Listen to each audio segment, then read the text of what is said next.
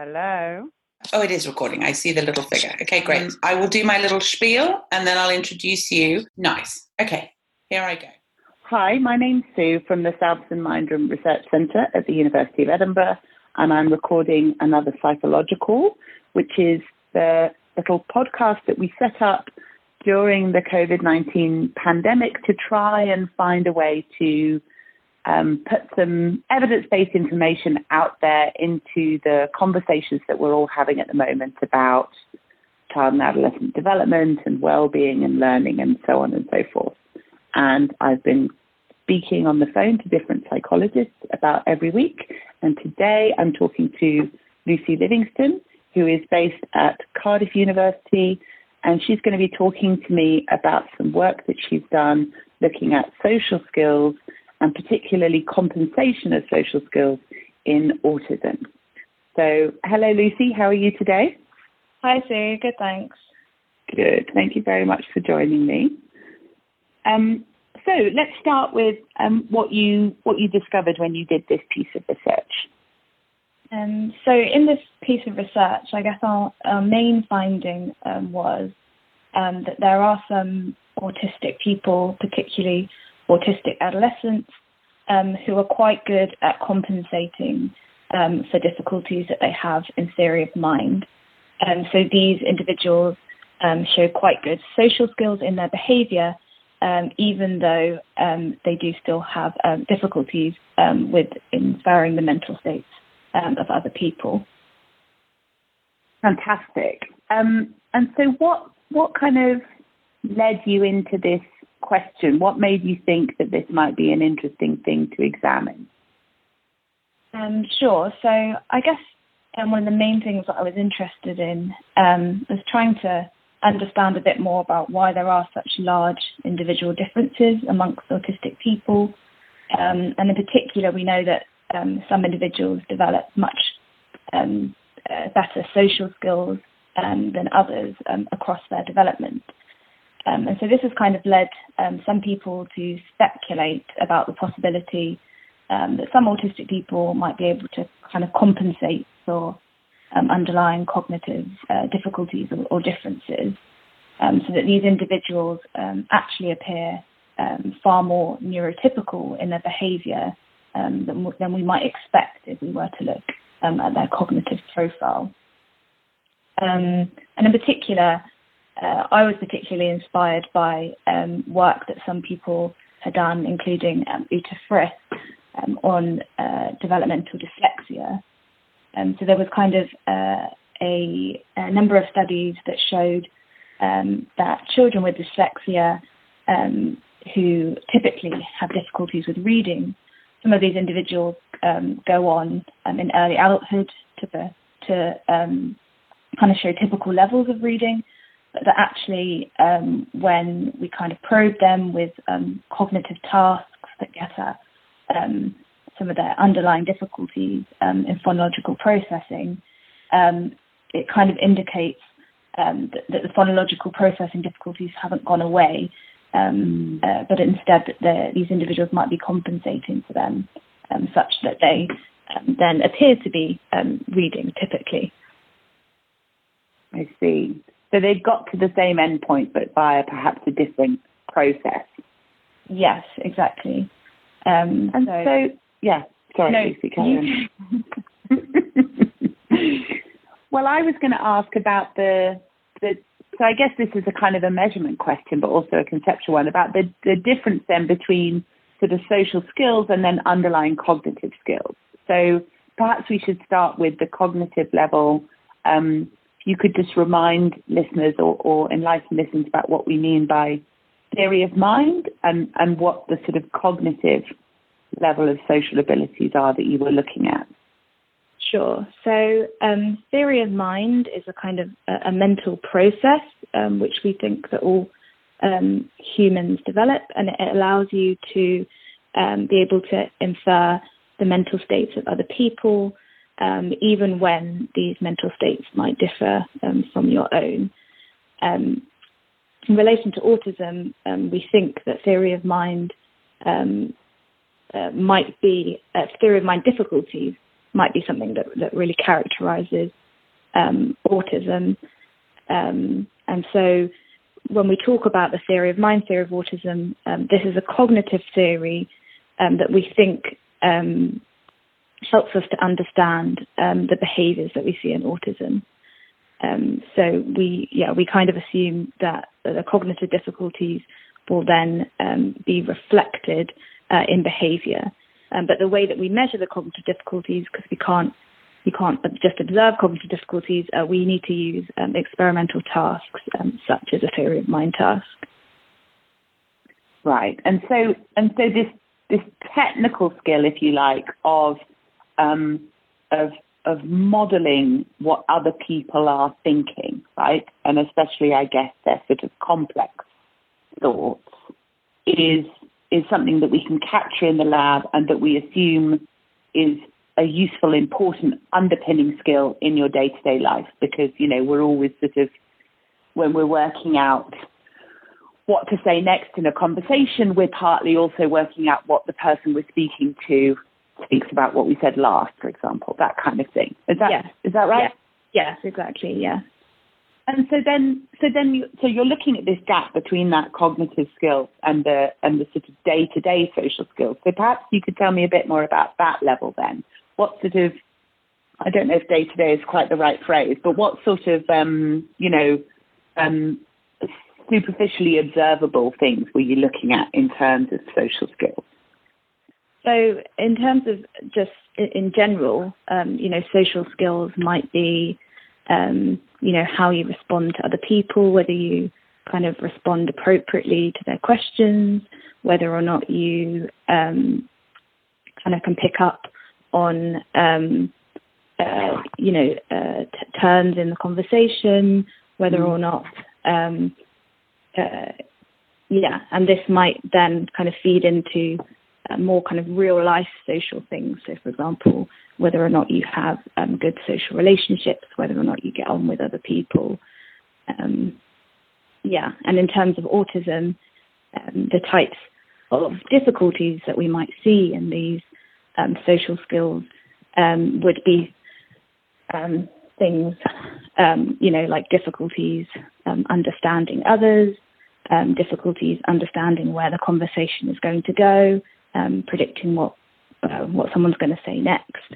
And this is what can make it more difficult for autistic people to connect and make relationships with other people.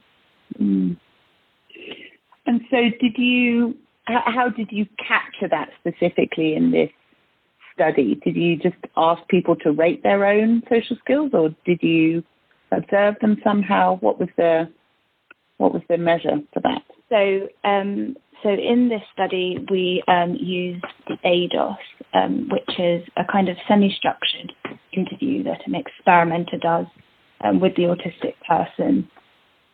And it basically involves kind of some questions and also some games. And the experimenter will code for certain particular behaviours that they observe in the autistic person. So there's no kind of self-reporting from the autistic person themselves. I see. So you've got a kind of directly observed measure. And so then what's the kind of analysis? So how did you capture, because you're trying to capture a sort of gap, aren't you, between these two different kinds of measures. So perhaps you could tell us a bit about that analysis and actually also just who was involved in the study, right? So who your participants were. Sorry, I should have asked that already. The participants were autistic adolescents around kind of 12 years old, and these individuals were tested in person. So researchers went and visited them at their homes. And the particular kind of analysis that we did is we wanted to compare two groups of individuals. So individuals who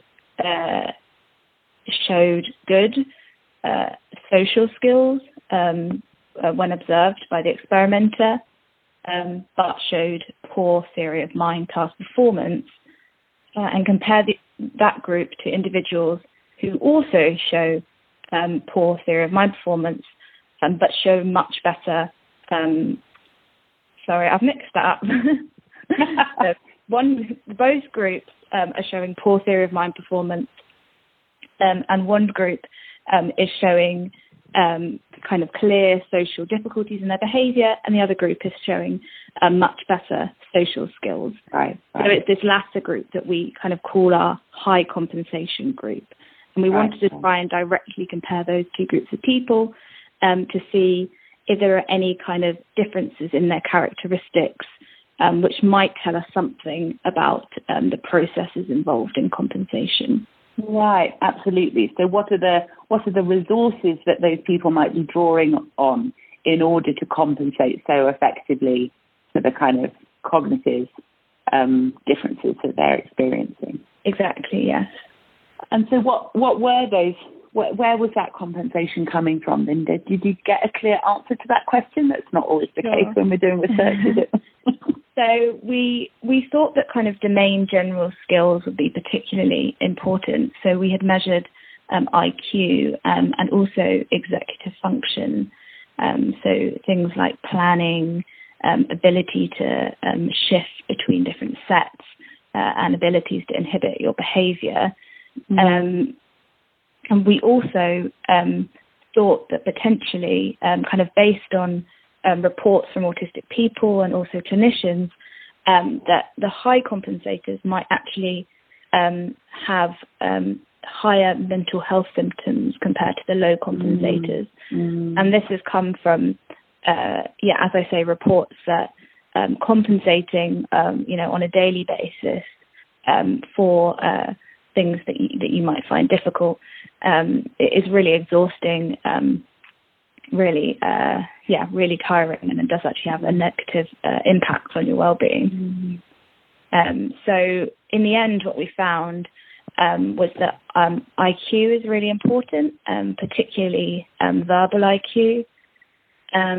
Executive function seems to be even more important than IQ. So we still find differences between the two groups in executive function ability over and above IQ. So when we take IQ into account, and we did, find that the high compensators reported greater anxiety than the low compensators.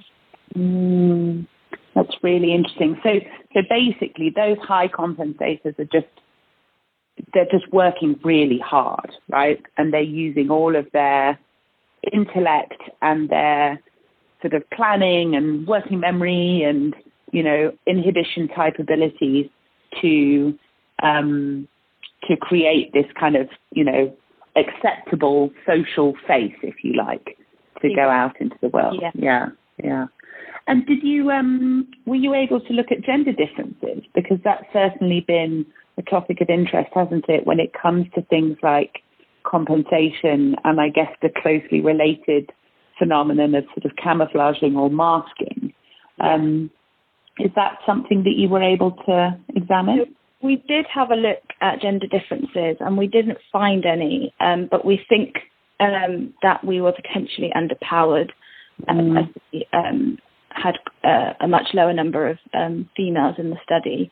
So I definitely think that there needs to be more investigation into any of these potential gender differences. And so you mentioned earlier the word, you mentioned, I've scribbled down a bit of paper, appropriateness, right? So something I think is really interesting in this whole area of inquiry is the extent to which, these phenomena that we're talking about, things like social skills, right? Do we mean social skills or do we mean neurotypical social norms? And even at the cognitive level, when we're talking about, sort of detecting or inferring the mental states of others, do we mean inferring the mental states of neurotypical people who are, sort of in the majority and get to call the shots so often about, what's considered the right way to behave or the right thing to think. So I don't know if you have any insights into this, into these sorts of drivers of this phenomenon. I don't know if any participants talked about this, or if you had any thoughts about this kind of dimension of it. You know, if everyone was autistic, would we have this compensation issue, for example? I guess some of these questions were kind of addressed in a follow-up study that I did, which was a qualitative study where I actually asked autistic people. I asked them more specific questions about what these strategies are that they might be using in social situations, and more information about the context of how they work. And one of the things that really did come through was that the motivation to use a lot of these strategies and to appear a certain way was really driven by kind of pressure put on them by other people, whether that be society or their parents or their peers. And there was really this sense that they were, as you say, kind of trying to reach some neurotypical norm, even if it didn't really seem, it didn't really make sense to them, why it was so important that you need to make eye contact or, make small talk about the weather, for example. They just did it anyway to try and fit in. And another thing that really came through was that autistic people spoke about how it often did matter who their interaction partner was. So that sometimes they felt that social interaction with non-autistic people kind of fell apart because they felt that they were being misinterpreted rather than they had made some misattribution about the non-autistic person. And there's definitely a sense that when interacting with another autistic person, that there seems to be that mutual understanding and maybe, less pressure to adhere to some of these social norms that makes interaction so much easier and less stressful. Yeah, it's so interesting, isn't it? It's so interesting. And I feel like as researchers are sort of finally catching up with some stuff that's probably been, pretty prominent in the autistic community for a while. Yeah, for sure. Yeah. And actually trying to use these ideas to then think about the ways that we do measure social behaviour and things like theory of mind, because it potentially does matter who you're interacting with. Absolutely. So that was going to be my next question, maybe just as we sort of slightly move towards the end of the podcast, is what the implications of this work is. I guess in terms of how we might measure things in the future or the questions we might ask, but also, for any parents with autistic kids who are listening, or for any autistic teenagers who hear this, or for teachers and so on, how can we respond to this information and maybe nurture, better mental health for autistic people, maybe help them avoid feeling the need to compensate, but also, help them build those relationships with the people around them who are often not going to be autistic, right? So there's a bit of a tension there, isn't there, between sort of the drivers that make you want to fit in and the drivers that are sort of saying, be who you are and, have that kind of strong pride in your identity as it is.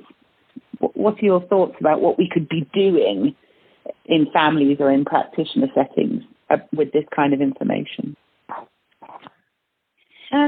I guess there's a couple of things. So, firstly in this study, this study was kind of the first study to directly investigate this and find that there are these individuals that have huge discrepancies between cognitive differences and how they appear in behaviour. And because we judge people on their behaviour all the time, there may really be autistic people out there whose, genuine difficulties are completely under-recognised. And I often, hear about autistic autistic girls in particular talking about this, that they're just not getting the right support at school or when moving into adulthood in the workplace, because they just appear to be doing so well in inverted commas. So I think firstly just getting people to be more aware of kind of how certain autistic people can appear, superficially neurotypical, would be my first point to make, because particularly if these individuals are at kind of heightened risk for mental health problems. Yeah. And I guess more broadly in society, I would kind of just champion more, greater acceptance of all differences. So, not just autistic differences, but just people, not fitting into neat boxes.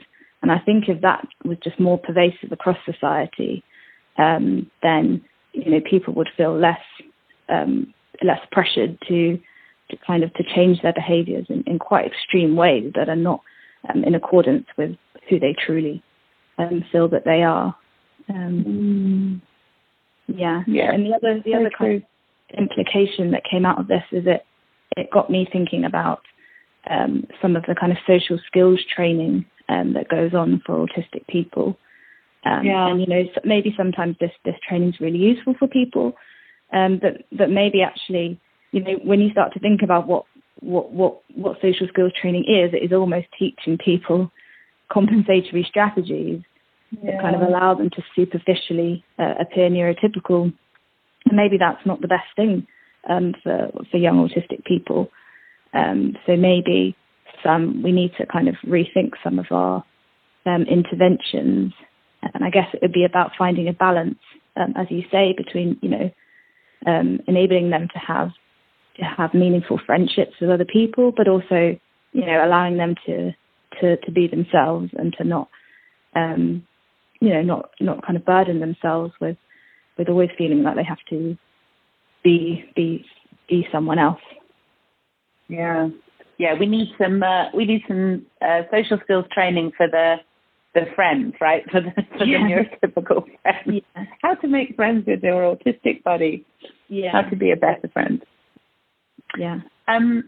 So before we finish, I just wanted to ask, so I believe you are now a lecturer at Cardiff University, and I guess that's a relatively new post if I've followed your career correctly.